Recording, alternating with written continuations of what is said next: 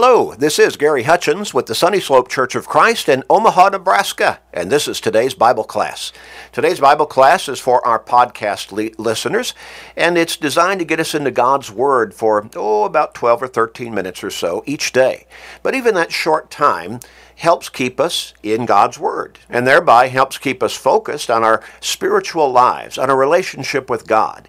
And it helps us to have a better spiritual mindset to be able to deal with whatever life throws at us each day. It also helps us to grow in our faith and stay strong in our faith because, as we keep emphasizing, faith comes by hearing the Word of God. Romans 10 and verse 17. Now, let me encourage you, as I always do, help somebody else by sharing these studies with them. You know people in your life, probably within your own family, who need to turn their thinking around. They need to start thinking more from a more spiritual perspective. They need to start thinking about their relationship with God, about their souls. You may help somebody change their life. You may help somebody ultimately get to heaven. Now, what a great blessing would that be for them? But it would also be a great blessing for you.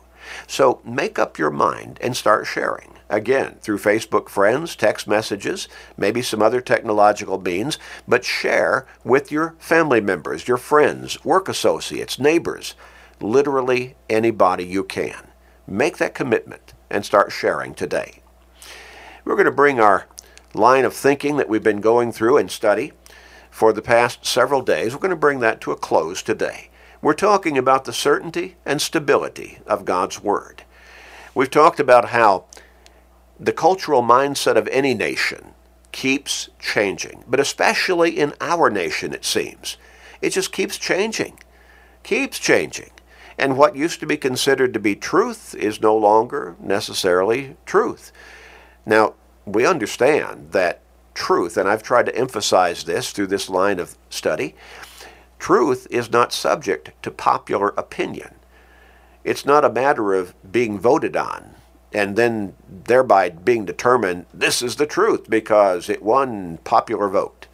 The truth is the truth, whether anybody believes it or not, accepts it or not, likes it or not, or lives by it or not. It's still the truth.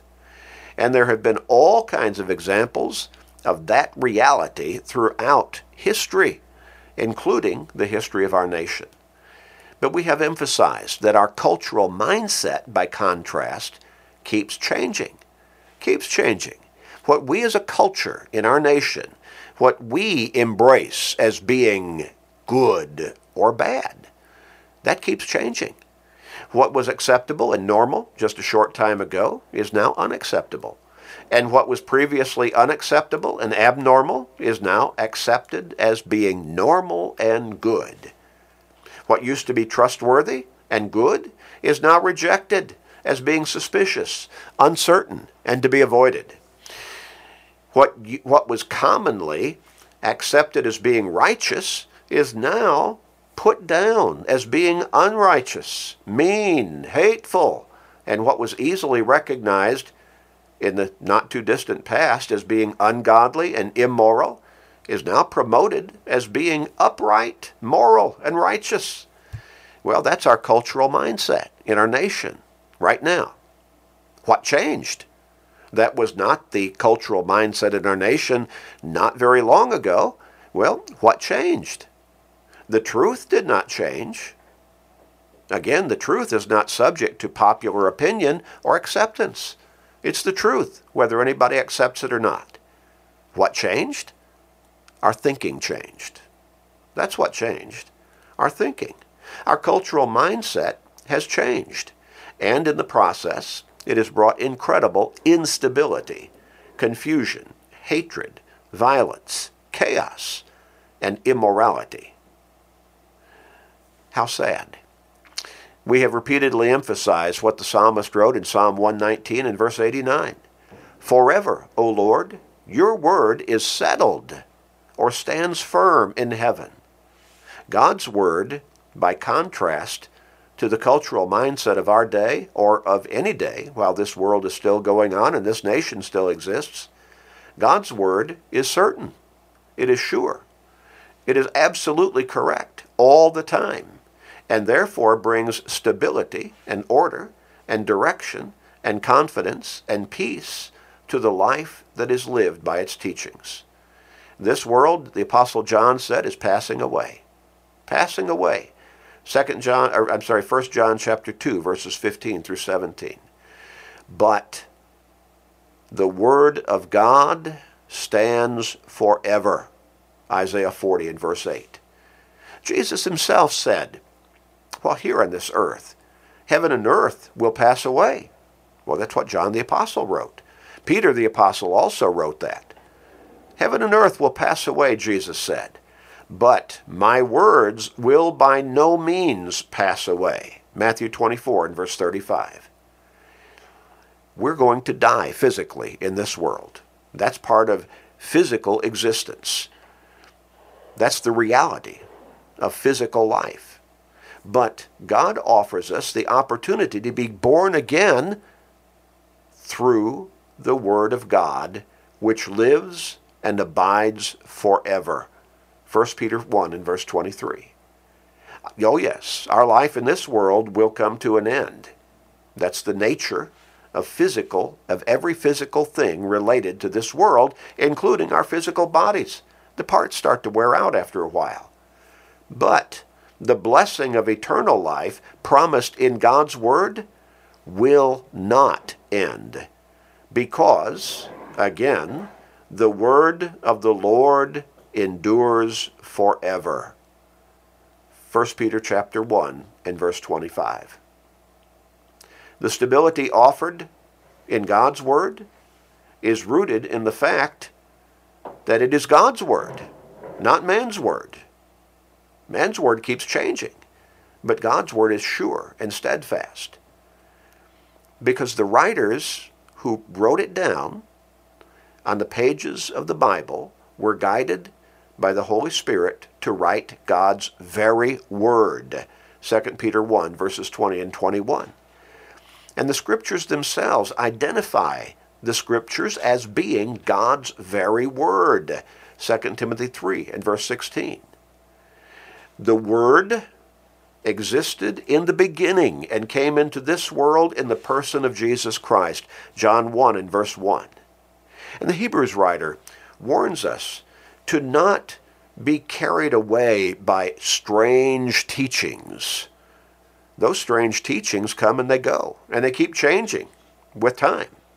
But God's Word is stable. We can live a life and stand in that life stable, strong, in the face of the instability and our constantly changing culture in this nation. I want us to read from Proverbs chapter 4. Proverbs chapter 4. And verses 20 through 27. Proverbs chapter 4, verses 20 through 27. Notice what the wise man wrote. My son, give attention to my words. Incline your ear to my sayings. In other words, pay attention to God's teachings. Do not let them depart from your eyes. Keep them in the midst of your heart. So again, focus, consistent focus on the teachings of God's Word. Why? Verse 22, for they are life to those who find them, and health to all their flesh. Well, again, we're talking about not just life in this world, we're talking about eternal life in heaven with God the Father, God the Son, and God the Holy Spirit. God's Word guides us to that eternal life. He goes on in verse 23 and he says, keep your heart with all diligence. Now that's determination. With all diligence, keep your heart, for out of it spring the issues of life. Put away from you a deceitful mouth. Our cultural mindset is full of deceitfulness in trying to persuade people what the movers and shakers and drivers of our ever-changing cultural mindset want people to believe. But yet God's word says, keep your heart with all diligence. Verse 24, put away from you a deceitful mouth, and put perverse lips far from you. And look at these last couple of verses in this text. Let your eyes look straight ahead. In other words, stay focused on the truth. And your eyelids look right before you. Ponder the path of your feet. Ponder the path of your feet. To what extent? And let all your ways be established. Do not turn to the right or the left. Remove your foot from evil. We're talking about a determined, focused lifestyle, living by the guidance of the teachings of God's Word. And that is very similar. In fact, it's pretty much parallel, just put in a more succinct form by the Apostle Paul, what he wrote in Ephesians chapter 5 and verse 15, when he said, see then that you walk circumspectly, not as fools, but as wise, redeeming the time, because the days are evil. Oh, circumspectly? Super carefully. Thinking ahead, if I take this next step, what will that lead to? And not just that, but what will that next step lead to? And then what will result from that next step? Thinking ahead, plotting the course, and thereby, by God's guidance and wisdom, as we pray to Him and ask for direction in our lives, for His wisdom in guiding our lives, we figure out, okay, I need to stay away from that, and I need to go a different direction. We need to learn that lesson. The psalmist wrote in Psalm 119 and verse 89, forever, O Lord, your word is settled in heaven. Psalm 119, 105, your word is a lamp to my feet and a light to my path. Psalm 119, verse 111, your testimonies I have taken as a heritage forever, for they are rejoicing of my heart. I have inclined my heart to perform your statutes forever to the very end. Oh my. If we will just stay in God's Word, if we will just live by those basic, fundamental guidelines and teachings, our life will be not just better, it will be good. And our hope will be secure. Not a wild wish or an unrealistic dream, but a hope of absolute expectation and security that goes with eternal life in heaven. All of that centered in the certainty and stability of God's Word. We'd like to help you find that stability for your life. If you will contact us through our website at churchofchrist.com, churchofchrist.com, we'll love to help you to find the stability and the certainty, the guidance that God provides us through His Word. Or you can call us at 402-498-8397, 402-498-8397. May God guide you in His will. Let's pray. Father, we do pray for your guidance. We pray, Father, help us to submit our will to your will. And please guide us in that will. And help us to see it as your will always. Praise be to you, Father.